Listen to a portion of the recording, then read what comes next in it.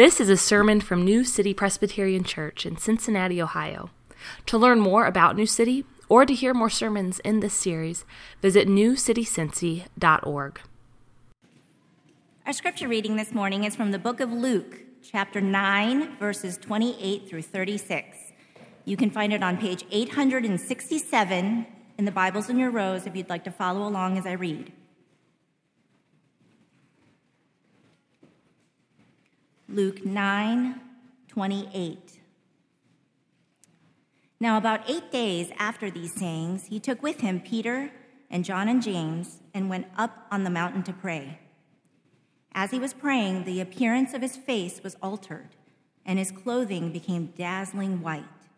And behold, 2 men were talking with him, Moses and Elijah, who appeared in glory and spoke of his departure, which he was about to accomplish at Jerusalem. Now Peter and those who were with him were heavy with sleep. But when they came fully awake, they saw his glory and the 2 men who stood with him. And as the men were parting from him, Peter said to Jesus, "Master, it is good that we are here. Let us make 3 tents, one for you and one for Moses and one for Elijah," not knowing what he said. As he was saying these things, a cloud came and overshadowed them, and they were afraid as they entered the cloud. And a voice came out of the cloud saying, "This is my son, my chosen one. Listen to him." And when the voice had spoken, Jesus was found alone.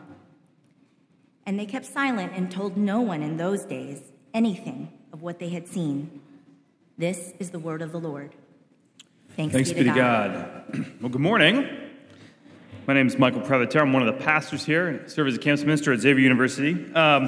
If you've ever watched reality TV, you know that one of the big and major reoccurring themes is the big reveal, right? Whether it's a makeover show or a house renovation show or who's getting kicked off the island, right? There's almost always a big reveal at some point in the show, usually after a commercial break or after the fade out, whatever it is, wherever you're watching it. But my favorite take on this trope is from the show Dating in the Dark. You probably don't remember the show because no one watched it. It was on for a season or 2. I don't even know why I remember the show. It just popped in my head this week. I asked my wife about it. I was like, "Do you remember that show?" And she's like, No, I don't. So it is a real show, and I think we watched it together. But anyway, the whole premises of the show is that there are 3 men and 3 women who live in separate wings of a house, and they are unable to have any conversation or contact with each other unless they're in a dark room, total darkness.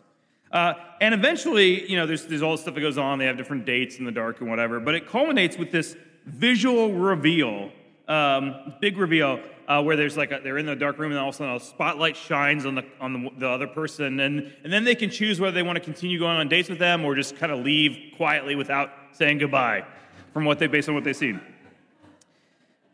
Great show. Anyway, in Luke's gospel today, we have essentially have the biblical equivalent of the big reveal in Dating in the Dark or whatever, or any other reality show you can think of. This section of Luke's gospel is like a sneak peek at what's going on behind the curtain. It's like the big reveal on a house makeover show where the light's being flipped on for these 3 apostles, Peter, James, and John. Right? In the gospel story of Luke, the disciples have been hanging out with Jesus for a while. By this point in the story, they've heard him teach, they've seen him do some miracles, but their relationship with him has been kind of in the dark. And today, the lights get flipped on for them. So let's look at this passage a little bit and dig into it and see what they see and what we can take away from it. Well, one of the clearest points of this passage, one of the clearest takeaways from the gospel reading today, is what the voice of the Father says. Listen to him. Right? I love it when the Bible gives you really clear understanding about what the passage is about. It couldn't be any more clear. The point of this whole story is so that we listen to Jesus. If you're a follower of Jesus, if you're a disciple, the Gospels tell us that we are to listen to him and to do what he says. If you're still trying to figure out who God is or what this whole Christianity thing's about, a great place to start is by listening to Jesus. Start with him. And also, there's this connotation of doing, right? Actually, the word in the Old Testament for listen is the same as do, right? Or hear, or obey, shema, right? Hear, listen, do. So listen and do is what we're called. Listen and follow. Now, that's easier said than done, isn't it? Because if we're honest, there are a lot of voices that we listen to, whether that's friends or family or just stuff going on in the world. It's very easy to say, I love and follow Jesus. But do a quick audit of your life here. I think all of us need to do this. But how many minutes a day do you actually spend listening to God, whether that's through prayer or through His Word? So think about that on one hand. How many hours a day you spend listening to God? And then how many days do you spend listening to everything else? Whether that's podcasts or watching shows or scrolling through social media, right? I mean, if you listen to Joe Rogan regularly, that's 3 hours of your life. You're probably listening to Joe more than Jesus at that point. And now I'm speaking on my own experience here. I love podcasts. There are podcasts that I look forward to every week. There are shows that I love to watch, and I make time for them. I say, all right, it's Wednesday. It's time to watch whatever is the latest Marvel thing that's on or whatever. But being honest, I don't know if I think about listening to Jesus in that way. I don't think I have that much excitement. I'm not like, oh, it's Friday morning. I get to get up and pray. Or it's Sunday morning. I get to get out of bed and come to church. Right? I wish that was the case more. I want to be personally excited more by the Lord and the things of God more. And I could go on about the addictive nature in tech and our appetite for scandal or outrage, and I could blame everything on that. But the truth is, I don't think we have a clear enough picture of who our Lord is. I think our hearts are cold because we love many other things more than Jesus a lot of times. Just being totally transparent and honest. And maybe that's because we've been dating Jesus in the dark a little bit. I think and know what Jesus looks like, and I think I know who Jesus is, but in reality, I don't have a clue. Picture Jesus for a second. What image pops in your mind? And now, I'm going to show some images here in a moment. These are all for illustration purposes. The Scripture's clear. We ought not to worship or bow down to images. But there's a lot of cultural representations of Jesus that we have that sometimes I think take precedence to what the image that the Scriptures show us about Jesus. So you might think of Jesus and you might think of blonde hair, blue-eyed Jesus. Or you might think of Jesus and you might think of vaguely Middle Eastern hippie Jesus. Or you might think of the Buddy Christ from Dogma. Or you might think of Jonathan Rumi from The Chosen Jesus. Or when you think of Jesus, you might think of church art Jesus, right? And the problem is, these are all Jesus made in our own image, our own conception of what we think Jesus ought to be like, or what culture tells us Jesus ought to be like. You probably don't think of this next one very often. That's frightening. I found that online. It's just supposed to be it's a visual representation of the symbolic vision that John has of Jesus in Revelation, which I'm about to read here in a second. But that's scary, and I don't think that's probably your go-to when you think of Jesus. It's probably one of the other ones. But here's what John says. He sees Jesus. He sees a vision of the resurrected and ascended Christ. And John the Apostle says this in the book of Revelation. He says, "Then I turned to see the voice that was speaking to me, and on turning, I saw 7 golden lampstands. And in the midst of the lampstands, one like a son of man, clothed with a long robe and with a golden sash around his chest. The hairs of his head were white, like white wool, like snow. His eyes were like flames of fire. His feet were like burnished bronze, refined in a furnace. And his voice was like the roar of many waters. In his right hand he held 7 stars, and from his mouth came a sharp, 2-edged sword, and his face was like the sun shining in full strength. And when I saw him, I fell at his feet as though dead. But he laid his right hand on me, saying, 'Fear not. I am the first and the last and the living one. I died, and behold, I am alive forevermore, and I have the keys of death and Hades.'" Right, that's the vision that John sees of Jesus. And there's a lot of Old Testament echoes there as well. But that's a picture of Jesus in his power and his glory. And it's a glimpse of what the disciples got to see on this mountain that we read about in Luke's gospel. And it's a little frightening, but it's also pretty cool in a lot of ways. But too often, we are half asleep, like Peter, James, and John. And too often, we don't listen to Jesus because we've just tamed the mighty line of Judah to fit our own expectations and assumptions. We've tamed who Jesus is, maybe just some first century rabbi or kind of hippie Jesus or whatever it might be. And we just don't feel like he's worth listening to, if we're honest. So let's back up a little bit and see what this section of Scripture tells us who Jesus really is so that we can see him and hear him clearly. So who is Jesus? That's one of the central questions of this passage. Well, Jesus, first, is full of glory. In order to really understand what's going on here, we need to do some time travel. We need to back up about 1,500 years from before this event in Luke's gospel to another event in Israel's history, which was their exodus from Egypt and the giving of the law on Mount Sinai.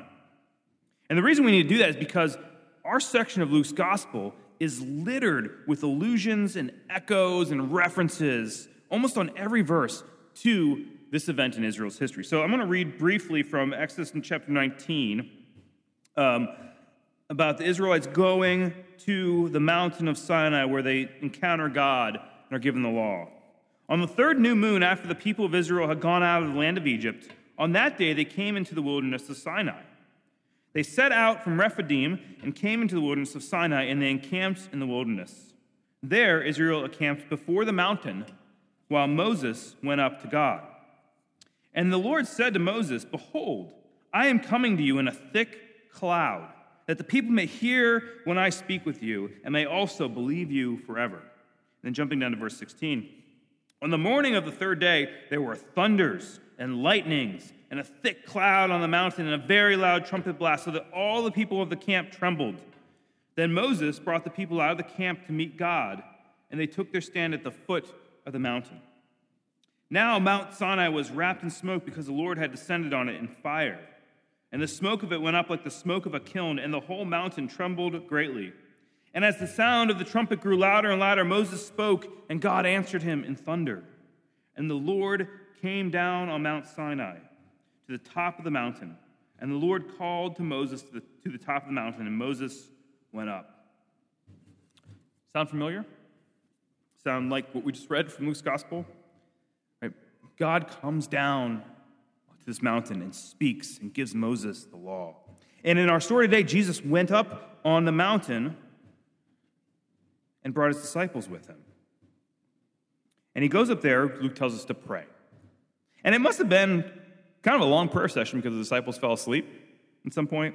I don't know if you've ever fallen asleep while you prayed, ever. I have, more often than I like to admit. But take heart if that's you, because here's the disciples doing it too. It's not abnormal. But they go up on the mountain to pray. And they fall asleep. And at some point during this marathon prayer session, something changes, right? All of a sudden, there's glory. There's divine radiance. There's this otherworldly glowing. There's this heaviness, this weightiness. And the curtain is pulled back, and we get a glimpse of everything that's going on. And the disciples see this. Right? We read in Exodus that when God shows up in the Old Testament, things get a little wonky. Things get crazy. There's clouds, there's smoke, there's fire, there's lightning, there's booming, there's fear, right? All this intensity. And the same thing happens when Jesus goes up on the mountain to pray and brings his disciples. Right? The ESV says that, this translation that we're using says that Jesus' face was altered and his clothes became dazzling white, which kind of makes it sound like he just found some Tide and started doing his wash. But the Greek word, right, the word in its original language, this word for dazzling white actually means his clothes were like a flash of lightning. Have you ever looked at lightning? It kind of hurts, right? It's really bright, it's startling, it's a little scary, and that's what's going on here. All of a sudden, Jesus is transfigured. That's what this is called, the transfiguration. Jesus is transfigured. His clothes have changed. His face is altered. There's glory and power. God has shown up on this mountain.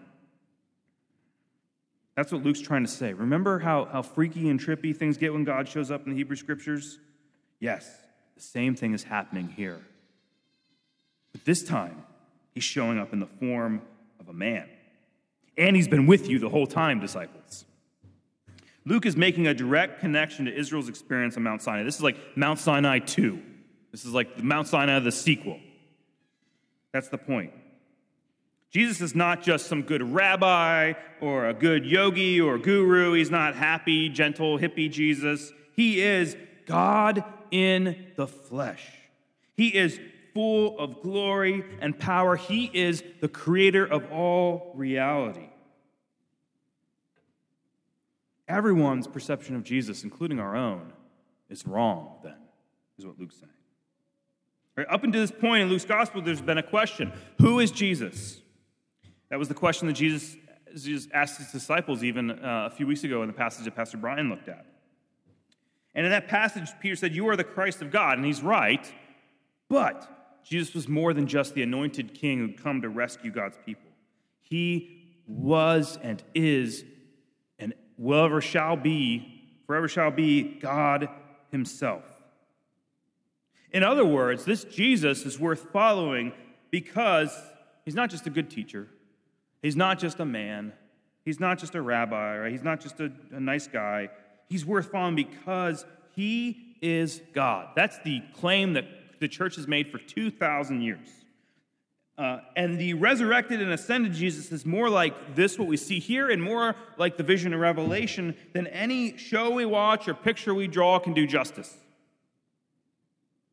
That's why you should listen to Jesus. That's why he's worthy of worship. He is beyond your understanding and your imagining. He is full of glory and power. He is the same Lord that rescued Israel from slavery thousands of years ago. He's the same God who led them through the wilderness. He is the same God through whom the world was made. We follow Jesus because he's God. And the Bible won't let you say anything else about him except that. But that's not the only thing happening here. Right, Jesus shining in this divine radiance is a big enough deal. But then there's also these two other guys that have shown up on this mountain that didn't come up with them. Right, Moses and Elijah have been dead and gone for a long time. Moses died 1,000 years before this event. Elijah was taken up into heaven almost 500 years or so before this. But all of a sudden, they're appearing in glory as well. You might be saying, well, who are these guys? Why are they here? Well, Moses was considered to be the greatest rabbi of all time. He was the man through whom God delivered Israel from 400 years of slavery. He was the man who met God on Mount Sinai, same Moses. He wrote the first 5 books of the Old Testament, Genesis, Exodus, Leviticus, Numbers, and Deuteronomy, right, the Torah. He is the one whom God spoke face to face with as a man speaks with his friend. That's who Moses is. He's the greatest representative of the law of God. And then you have Elijah, who was considered the greatest of the prophets. And he didn't die, but ascended into heaven. He was taken up into heaven. And he was zealous for God and worked and preached against the false gods and idols that Israel was worshiping. So appearing along with Jesus in this glory are two representatives of the law and the prophets. In other words, what Luke's trying to say, and what Jesus is trying to communicate to his disciples here, is that the entire Old Testament witness and history of God's people is fulfilled in Jesus. Right? Jesus is the same God that Moses and Elijah worshiped when they were living on earth.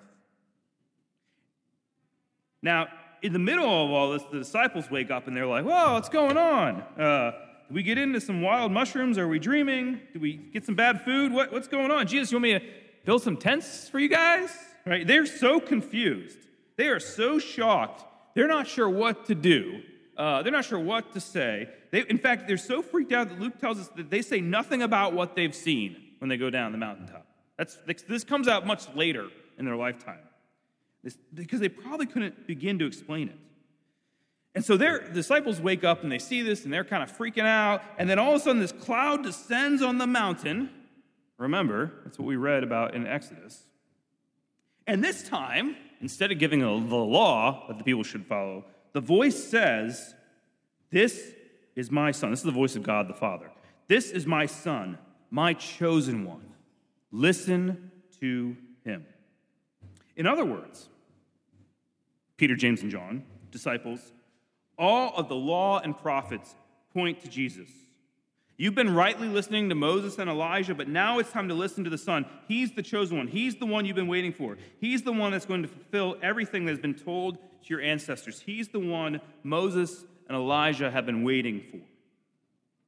Now, if you've been at in church at any length of time, this probably checks out. You probably heard something like that. You're like, yeah, that's right. That makes sense. Pretty standard fare. But for a first century Jew, this would have been incredible. Because for many of them, the law and the prophets were the ultimate revelation. There was no other revelation. This was it. They weren't waiting for anything else except the Messiah to bring everything to an end and to rescue them. But this was it. But Jesus says, and God says, no, listen to the Son. Listen to Jesus, because all of this up until now has been pointing to him. And Jesus will even say this in Luke chapter 24, in verses 44 and 45. Jesus, after the resurrection, appears to his disciples and he says, these are my words that I spoke to you while I was still with you, that everything written about me in the law of Moses and the prophets and the Psalms must be fulfilled. Then he opened their minds to understand the Scriptures. All, right? Moses, prophets, Psalms, that's a code word for the Old Testament. And so Jesus is saying, whenever you read the Scriptures, whenever you're looking for me, look for me, listen to me on every page of your Bible.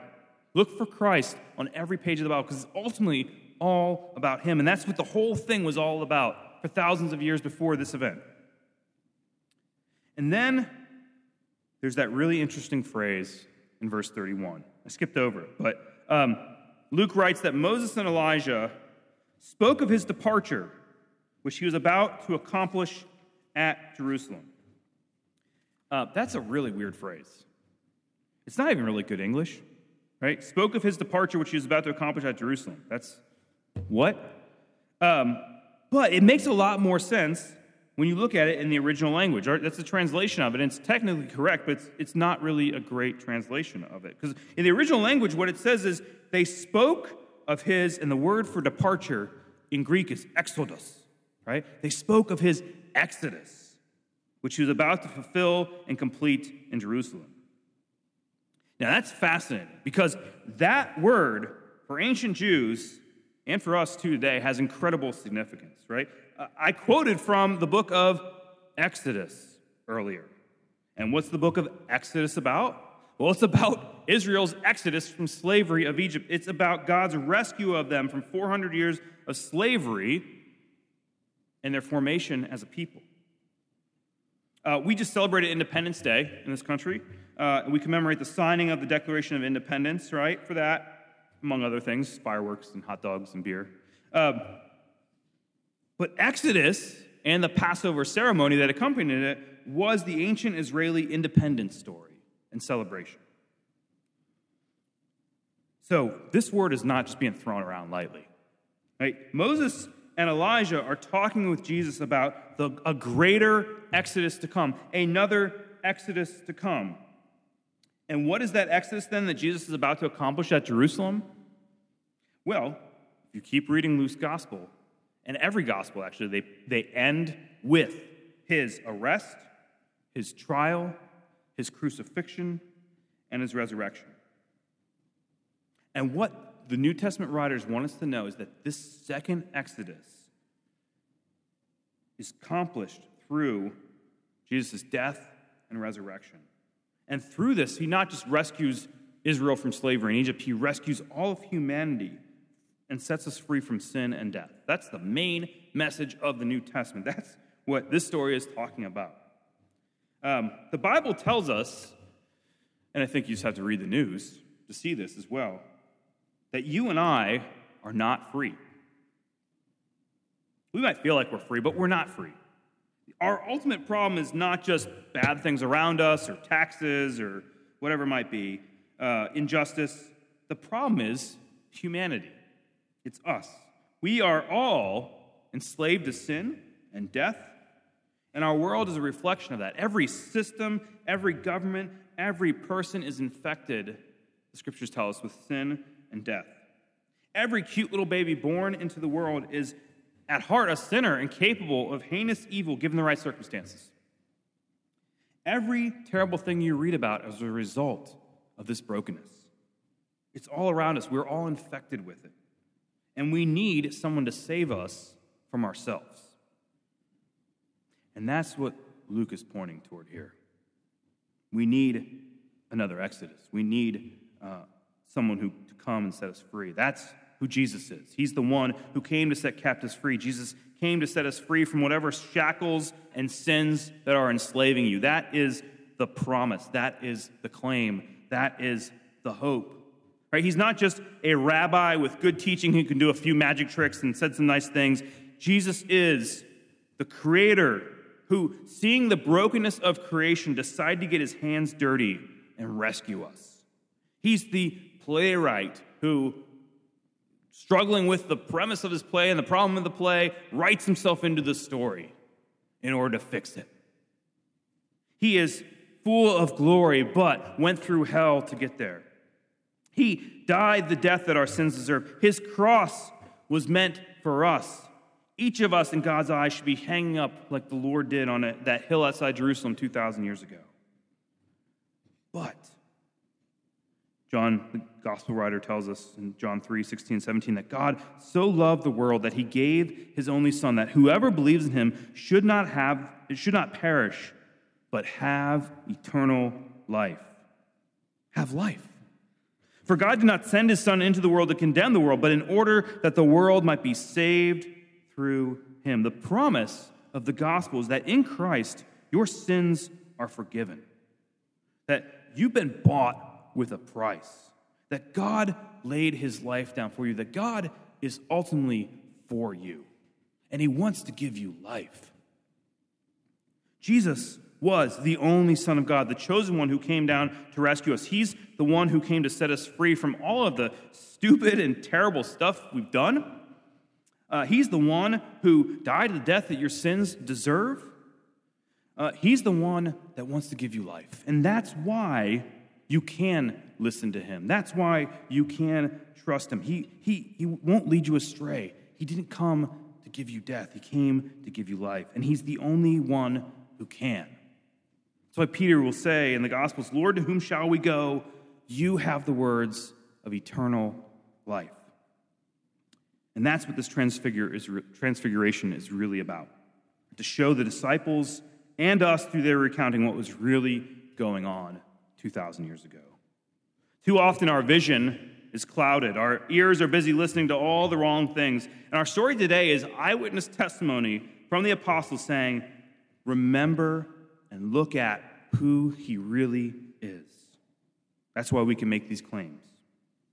And that is an encouragement for us to, even this week, to reorient our minds and our hearts and our ears to Christ, right? If that's you, if you feel like your vision's been clouded, if you feel like you've just been screwing up left and right, if you feel like your heart has been cold, let this be your wake-up call, right? Do some reorienting and recalibrating in your life. What are you looking for? What are you longing for? What voices are you really listening to? Today, Jesus offers you a way forward. Today, he offers you again a clean slate. Today, he offers you life and life eternal. Listen to him. That's all it takes. Just be able to listen to him and to say, yes, Jesus, you are the Son, the chosen one, the one who can do this. May God give us eyes to see and ears to hear his Son. Let's pray.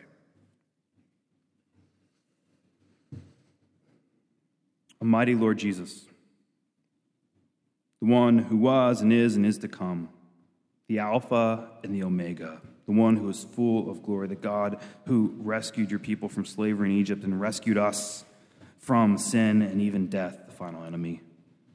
Lord, we confess that our vision is clouded, our hearts are cold, Lord, too often we turn to all sorts of other things and away from you. Lord, I pray that by your Spirit you would awaken our minds and our hearts and our ears, open our ears to hear you and to repent of sin and once again trust you for all the good things you've done. Because you're good for it, and you are God. You are worthy of all honor and worship and glory. Help us to do this and to love you and to love our neighbors in response. We pray in the name that is above all names, the name of Jesus Christ, our Lord. Amen. You've been listening to a sermon from New City, a church in Cincinnati, Ohio. Visit our website at newcitycincy.org for more sermons and resources. That's newcitycincy.org. Thanks for joining us today, and God bless you.